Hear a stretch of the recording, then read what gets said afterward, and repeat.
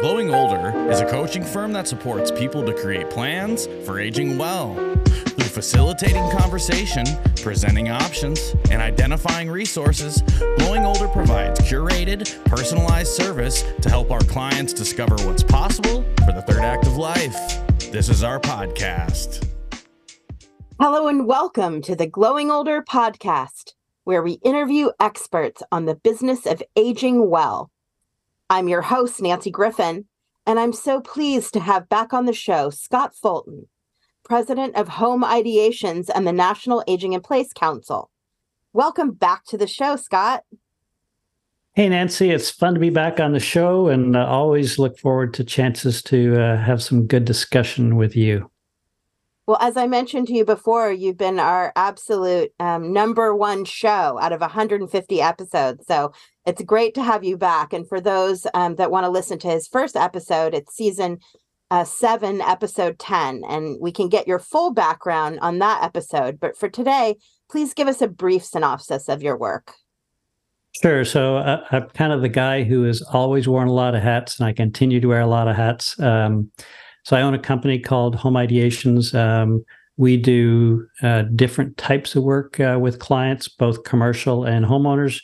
We're a thought partner a lot of times with our clients around just kind of the concept or ideation phase of trying to figure out what it is they want to do, generally around aging and livability design. I'm president of the National Aging in Place Council, as you mentioned. The National Aging in Place Council is a group of professionals across the U.S. in most states across the U.S., 62 service sectors these professionals represent. So a broad group providing services to homeowners. I teach primarily health span. People think of it as longevity. I do that at the University of Virginia and University of Delaware, and those are to older adults. And that's I love the teaching part of it. I have some other business interests I won't get into with you now, but generally they're all centered around really helping create better opportunities for adults. And that's generally, when we say adults, I'm talking about the 40 plus or 50 plus market group who kind of realize there's more to life now that as the dust may be settled and the kids are getting close to leaving for college, or they're off to college. Now it's the, what can I do that's kind of exciting, and there's some things I want and need to do, and they're looking, and that's those are the people I'm really trying to work with. So there's the quick version. Well, after nearly 150 episodes of the Glowing Older podcast, one of the things that's come up as a common theme is start early thinking about these things, which people often wait until a crisis.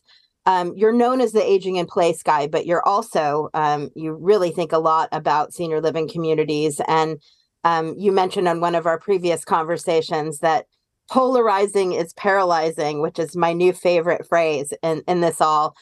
So let's dive into what you consider the community of the future and some of the concepts that adopt the best of senior living and aging in place. I've kind of been saying lately that what I view as the most successful senior community does not exist today. And that's primarily, again, it gets this polarizing view that we've approached the whole senior living concept with. There's when we say senior living communities, we think of the kind of the brick and mortar and the models like CCRCs, independent living, assisted living, memory care, nursing home. All those are brick and mortar models. All the money goes into buying the land and building the property. And just to kind of give you a number on that, to put in an average community like that for 500 residents, depending where you are, obviously, but something north of $200 million. It's big money. And as a result, it doesn't leave a lot of money for what the things people value.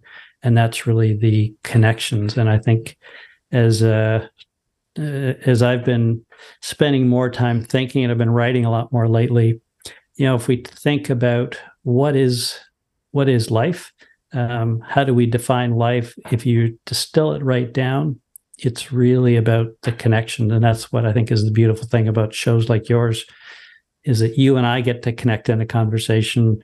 We both get to connect with your audience. They get to connect with us. and in that really take that connection into a conversation that happens with a friend or at the dinner table, wherever. And so when we think about the community of the future, I think before I dive in more to it, I really believe it's about new ways of building connections. And I think that's the piece we lose in all the models today. And does that sound like I'm on the right line for you? Well, yeah, and it definitely is a segue into my next question, which are what are the downfalls of this resort style senior living that's become so pervasive in the United States anyway? Yeah, the idea of senior living kind of follows into the model of, you could say, in the 50s and 60s when we started the subdivision. We want to create little pockets for people that look the same, that are the same age, the same demographic. And so the model is generally built around that. To say it's a brick and mortar model. The problem is when you get in there is that they look great, right? The tours are, a friend or a colleague calls them feature puking.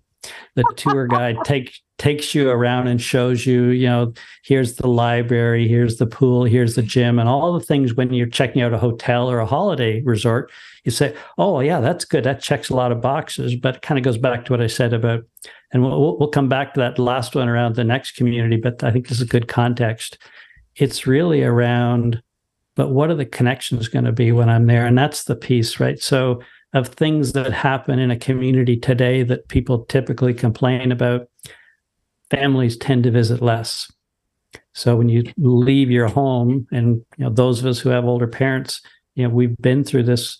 There's something happens when we say, okay, mom and dad are taken care of. We don't have to worry about them now. That's kind of I'll say the stereotype. I don't mean that people stop worrying about their parents, but in terms of the day-to-day things. And so we tend to see a loss of contact with family, which means grandchildren don't show up as much. And for a lot of people, that's a big part of aging. A lot of people, why they want to stay at home is so that the kids will come and visit their grandkids.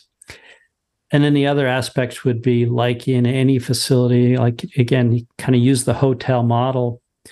How clean is it? Looks good when you walk through, and after you live there for a while, you realize, well, it's not getting cleaned as much as I thought it would. It's noisier than I'm used to in my home. For example, things like theft that happens in rooms because you have people coming and going that typically they wouldn't have had in their own homes. Getting maintenance done. And I think the other, again, that assumption is, mom and dad are taken care of. We discover that the quality of care is not the same in all of these communities. And so trying to figure that out in advance is really challenging. And so maybe the other one I'll add on to that is that, again, we assume you go into a community of 500 residents, just as an average size.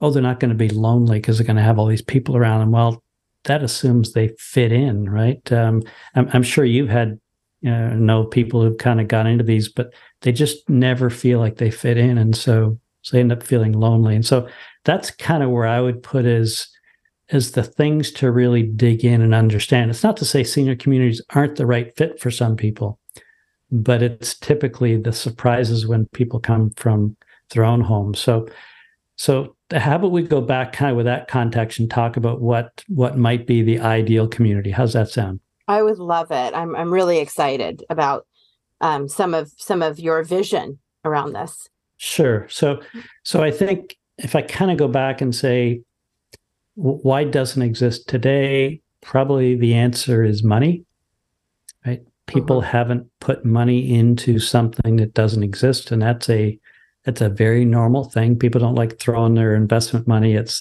ideas. And so most of the money, I said, for an average facility today is going to cost something north of $200 million to build. So those are investors who are building it. Residents may be putting up a couple $100,000 of their own money to go into a community, perhaps, depending on what the model is. But if you step back and said there are probably a dozen or more different models that exist today, there is the kind of the senior community, which there are a few different types there, CCRCs, independent living. It would be something closer to where we're going to get to. And that's a lifestyle community, again, is built around a concept, not around necessarily a building, but it's generally going to fit to a lifestyle that is consistent with where you've been and where you're trying to go.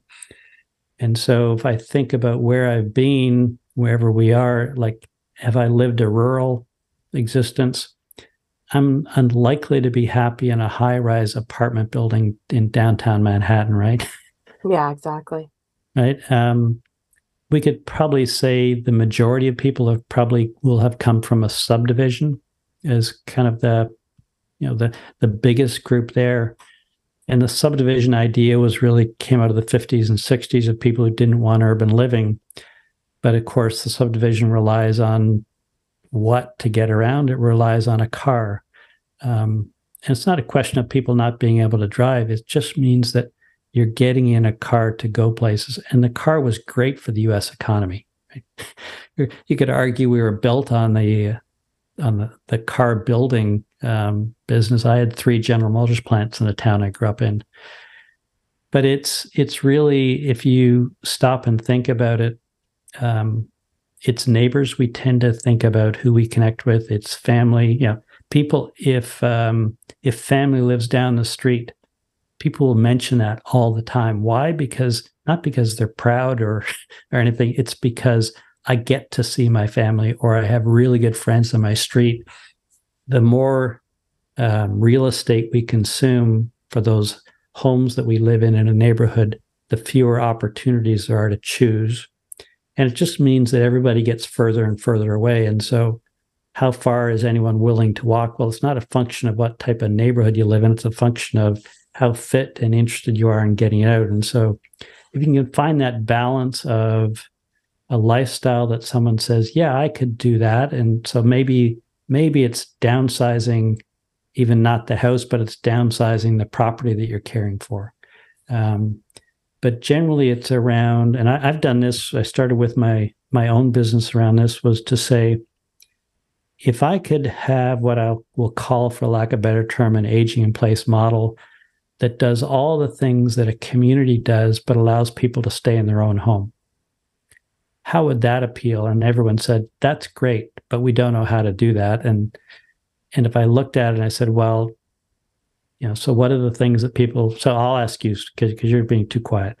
So what are the things people go into communities for? So right now it's a change in level of care primarily. It seems like, it's something, it's a crisis usually, or it's time, and often that's driven by the adult child that's worried.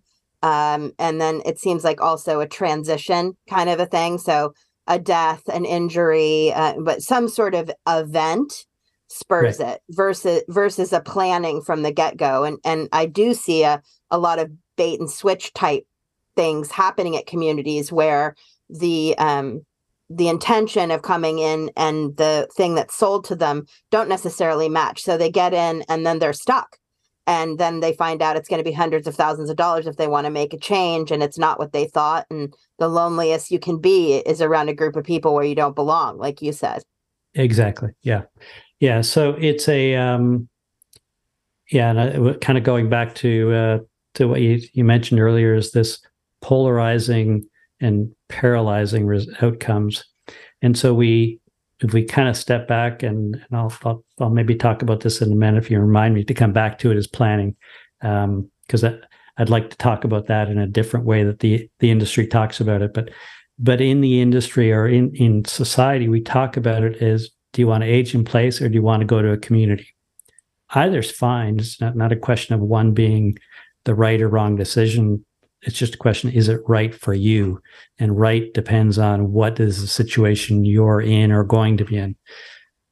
And so really, I think, we're really talking about the things that are in a community often can be provided in other places. So things like meals, right? You look at there are lots of silver linings about the pandemic. I was waiting for the pandemic to end so I could finally talk about the good things. No one wanted to hear it in the middle, but so food options now, right? So look at how many ways you can get food delivered to your home, whether it's finished, whether it's, semi-prepared raw ingredients, compared to like when I grew up, the only food you got delivered was pizza. Yep. Right. So the options for food, well, you can get food delivered anywhere. You don't have to go live in a community to get food. Do you need lawn care? Well, again, that's easy. Now, I would argue the more property you have, obviously that's going to be a bigger nut to manage. In terms of care for the home, cleaning, and maintenance companies are now starting to step up and realize, oh, there's actually a maintenance model for people to say, we will look after your home. We will be your maintenance manager for your home. And so you have a contract with somebody. We're used to think about maybe for the furnace, but think about it for a bigger service to say, so every year we're going to check your roof. Every year we're going to go around and do a maintenance on all of your infrastructure.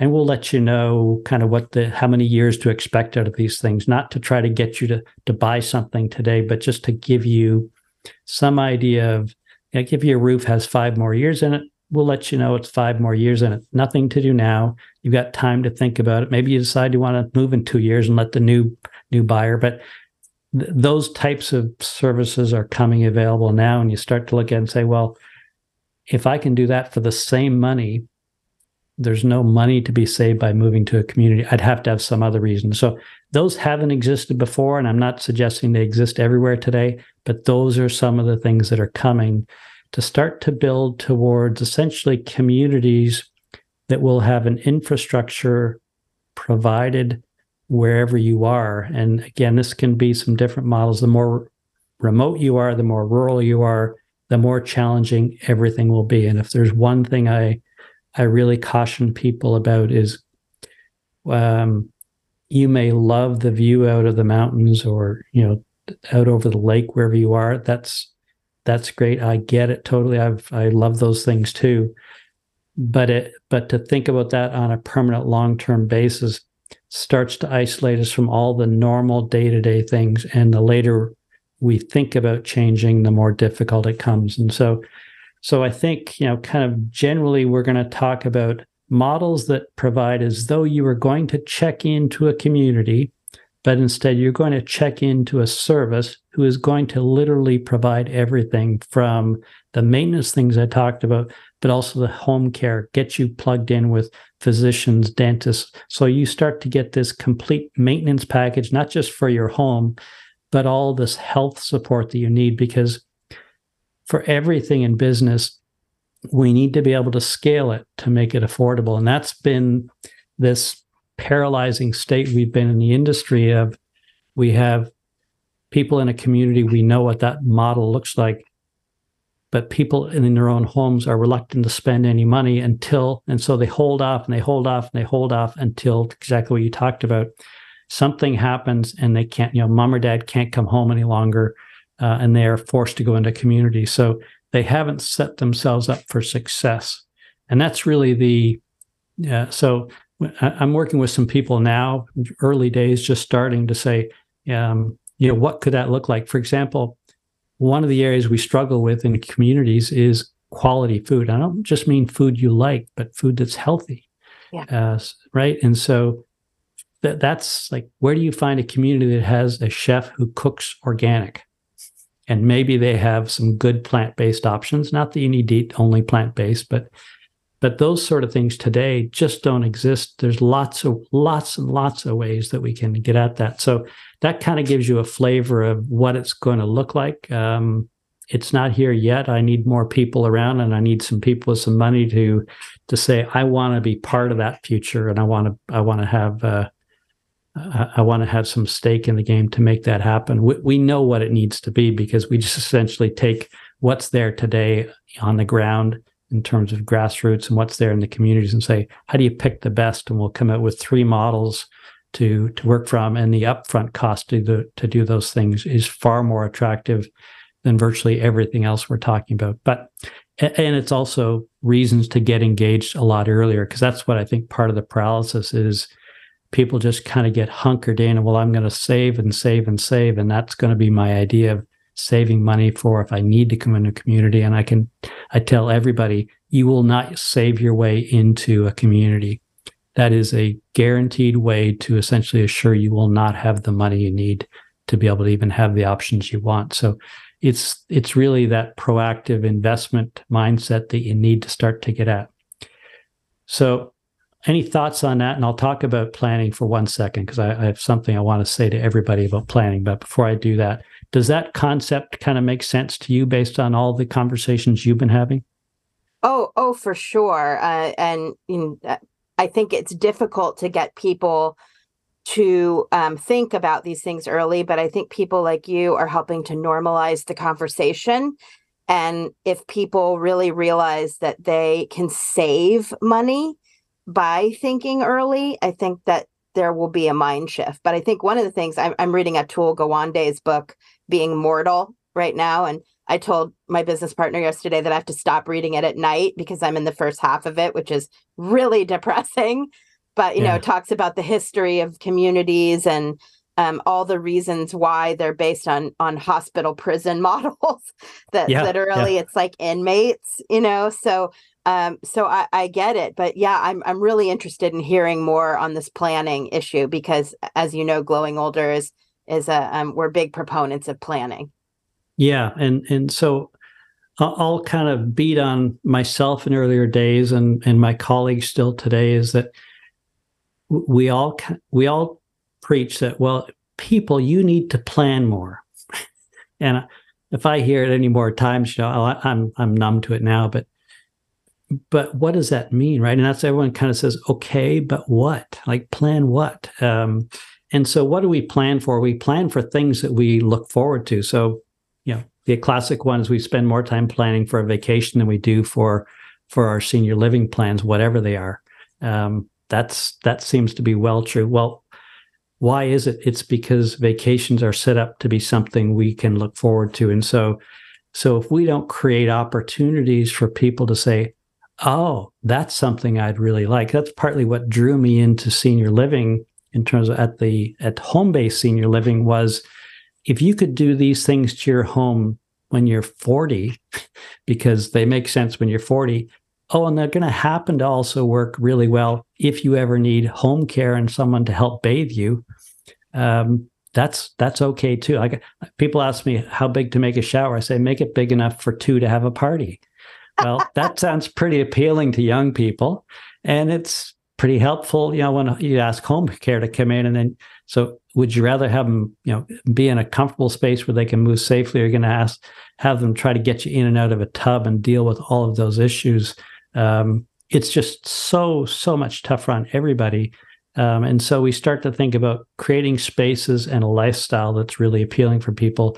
And if you plan it out, that's the way you save money, because you can stay there so much longer. And when you plan it out, you're not having to make the decision in a crisis. Well, we got to have an answer by Monday around where we're going to take mom, because they're kicking her out of the hospital, right? We've all heard those conversations. They are real. And it's not to just avoid the crisis. It's to say, how can the next 25 years be fun? And what can I have to look forward to? I look at aging to say, it's about opportunity. So let's make it the best opportunity we can. And that for sure has to start at home. So the planning to me is really kind of getting into some things on paper. And I say to people, what's the one thing you can do that costs nothing? Start some conversations, right? It doesn't cost anything to start to have conversations. You're going to listen to things as for our audiences, Nancy and I talk, but take that conversation into people in your circle to start to test out some ideas and say, what if, or like the things you haven't been thinking about, to hear what others think about, because I can tell you the stereotypes, there are many out there, and they all get in the way of really creating opportunities for all of us. So when I say planning, I really kind of talk about some easy steps to get you started but plan towards something you look forward to, not planning around your funeral. That may be important too, but there's lots of things when you start to realize that can make for a much better life in the years forward, making sure you stay connected with family. So there's I'll get off my soapbox on planning for a second. Well, I want to dig into the wellness side of things, because you're an elite athlete and you obviously eat super healthy, and wellness is really, really important to you. But I wanted to reference something that you posted on LinkedIn about this staunch love of big houses, and that the study said that people would rather live in their big house rather than have access to community services. So what would you share with those people that are just so attached to the bigger is better philosophy? Yeah, it's the Grand Canyon's pretty big and it's pretty impressive too. But it can be pretty tough and pretty unforgiving at times. And it's funny, I was just writing about the Grand Canyon, a trip through the Grand Canyon a few days ago. So maybe some other ways to look at it would be to say the younger adults today have made just looking at some surveys on this, 10% fewer are interested in ever owning a large house than they were. I forget the gap between 5 years ago when they did this study. And the reason being is they're looking at what their parents are doing, right? And realizing what it costs to carry that big house. And when I say cost, I'm not simply talking about the financial aspect, but it's just so beat into us. Again, it's the suburban mentality, and our value is assessed by, what does our house look like from the street in terms of how big it is and how impressive it is. Those things really, if you can truly afford it, and again, by afford it, I mean no issue having staff to care for the home and do all those things. It really doesn't matter how big you live in. You can look at lots of very successful people, as in billionaires, who have staff to look after everything. They can live in a 10,000 square foot house and not even think about it. It really doesn't matter. And we aspire to be those, or to live a lifestyle like that somewhat.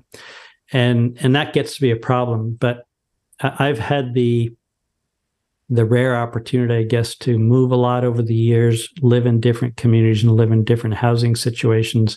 At one point, I was considering living on my boat, which would have been really small. But the decision to not do it had nothing to do actually with the size. It was just the other issues that I decided, the Florida hurricanes, decided I didn't want to have to deal with that one day when they came in, or it was up north, was too cold in the winter. But it really is, I think the size is one thing. And again, it goes back to where is that big house? Because the other part was people who were rural really were the ones most attached to the big house. And I think it's that over the fence kind of viewing of, oh, wouldn't that be nice if we could just have the bigger house?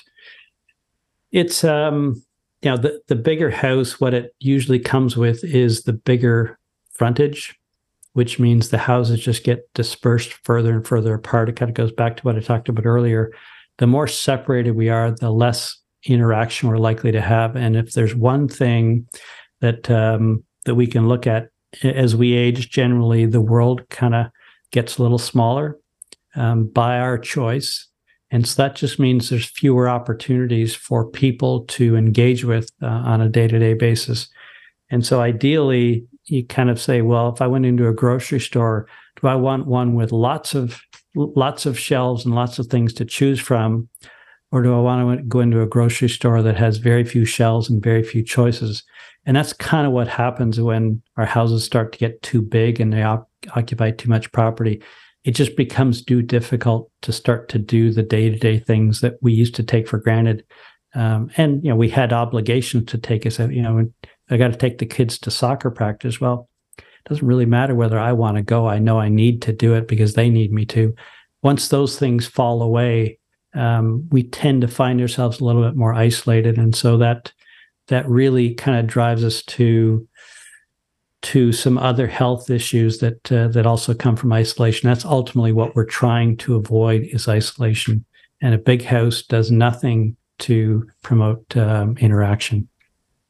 Yeah, that's really true. And I want to segue to wellness because you're a big proponent of people staying fit, and I the Blue Zones has been getting a lot of attention. I don't know if you're familiar, but they've got a Netflix special coming out, and the Blue Zones being places where people are healthy by nature, and as a result of their communities and structures that they live in, whether it's walking or eating healthy in the community garden and all that. So, me coming from the spa industry, the one of the first spas ever back in the mid 90s was the destination spa, they called it, where you went in to exercise and eat well and manage your stress and all these kind of things. So how do you see both the senior living side of it and aging in place services encouraging more people to move and eat well?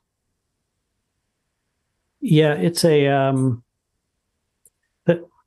it is I think it comes from a lot of misunderstanding and confusion. Again, I write a fair bit about this, and this is one of the things I get to, when you teach health and longevity to adults, you get some real world feedback, which is helpful.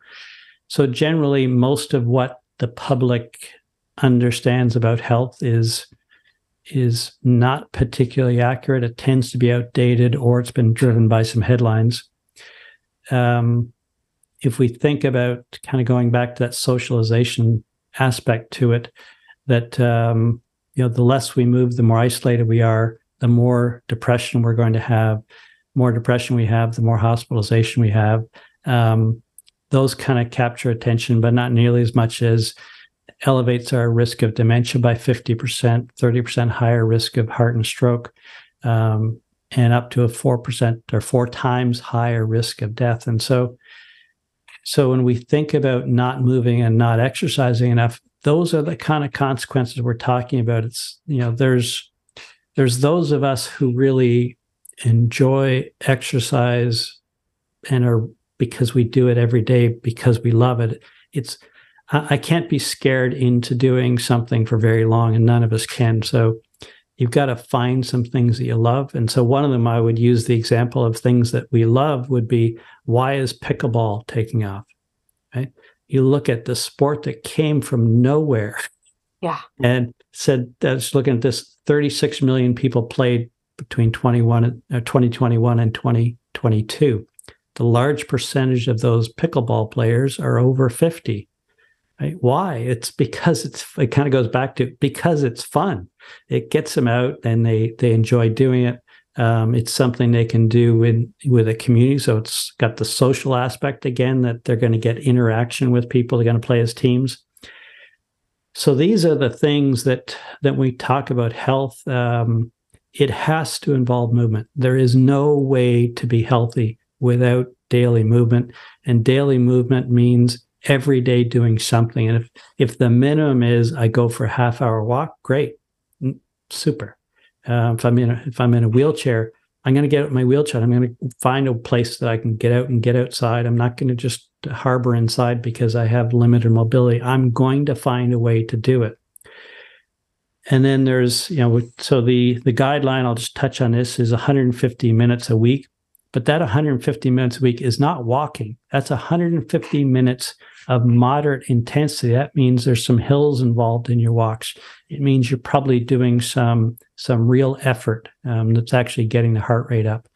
And these are the things that, apart from building muscle, which is great, particularly in the future years, like you don't start muscle or weight training when we're 85. We start it when we're as young as possible. We continue to do strength building throughout life, hopefully. Things that are important to balance come into that too, but it's really the aerobic piece which really gets at heart health. The thing that sneaks up on people is, the surprise heart attack. Well, there has never been a surprise heart attack in all of human history, because the arteries knew it was coming for probably 20 years earlier.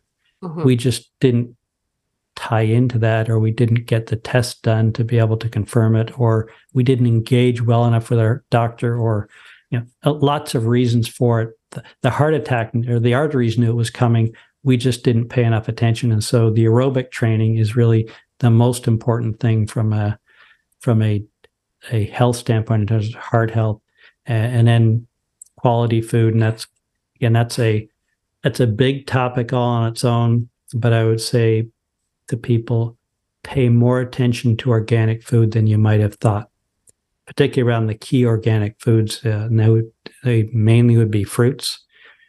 And when people tell me I can't afford it, it's too expensive, I say, I'm sorry, but you haven't done a comparison. If you're doing a comparison of organic versus conventional, which means it's been sprayed, go check out the price per pound or per ounce in the freezer aisle. So strawberries are probably the most high risk fruit to eat. Go compare the price of frozen organic strawberries compared to anything on the shelf, and you'll find they keep longer. They have just as much nutrient value, but they're ultimately going to be much healthier for you over the next 25, 30 years that you're going to be eating them. So that's just kind of the easy one, but generally the food part is important, and there's lots of places to just make little improvements over time. So I covered a lot of ground. The health, the food and food, nutrition, and exercise really are cornerstones of health, but they all help keep us plugged in and connected with our communities as we do all those things, hopefully. Yeah, I mean, it sounds like education is really big, just letting people know things they don't know, and kind of combating some of the myths. And then the other thing that occurs to me is Dr. Bill Thomas, one of his big phrases now is moving wellness from me to we, not criticizing the me part, but knowing that the we in wellness is really crucial in developing community. And we won't get into the pickleball thing about how many injuries there are from people not exercising enough and then getting out and doing the pickleball. Yeah. But Scott, what gets you most excited these days? Okay, so I'll reveal my age is now 64. And I remember back when I was in my 20s and they were talking to me about buying a retirement plan at Freedom 55. And I said, I don't get it. I don't know that I'll want to retire at that age. Well, 55 is long come and gone. And I can tell you I have zero interest in retirement still today, because I have more and more opportunities. Partly it's the work that I do. I have more things going on and opportunities coming to me every week that I get to investigate and decide to do thumbs up or wait or no thanks.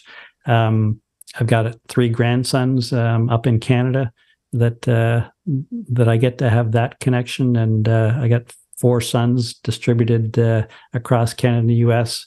So those clearly are things that mean a lot to me and I get value from. But on the work front, I'd say I am probably this year starting to be, and probably again another silver lining from the pandemic is I'm seeing opportunities for real change. There is a recognition of there is need for change. The boomers, we could say, were the ones responsible for a lot of issues that we're dealing with perhaps today in health, but they're also the ones who are used to being able to say, we know how to make change and we're going to do it because we want a better outcome for ourselves. So whether that's us or our parents, I think that's good. And then, I enjoy conversation with people like you and your audience, and I enjoy teaching, and have lots of opportunities to do that going on. So I think it kind of goes back to there's just so much to look forward to. And really for everybody, this notion of fearing aging is probably, it just means we need to turn and start looking other places, because there is so much opportunity for people. I wish I could do 10% of all the things that I would like to do. And it slows me down from getting some things done. I would have had my next book done by now had I not been doing, writing for others and all these other things. But that's okay. It's just a message of abundant opportunity, and hopefully people feel motivated and inspired to get engaged, get plugged into your community, get plugged into your friends more, make new friends. Just continue to learn. There's so much to learn now. Just focusing on learning the things of, high quality food, high quality friends, high quality knowledge, and the world will look pretty exciting to you too. Well, thank you so much for joining us today. You're such an inspiration. Well, Nancy, I said I just enjoy all the work that you're doing out there. You get great guests. I look at who you have on, and I just think it's just a garden of opportunity for people. So thank you for what you do, and for having people like me on to share some thoughts with your guests and your audience. Thank you. You've been listening to the Glowing Older Podcast.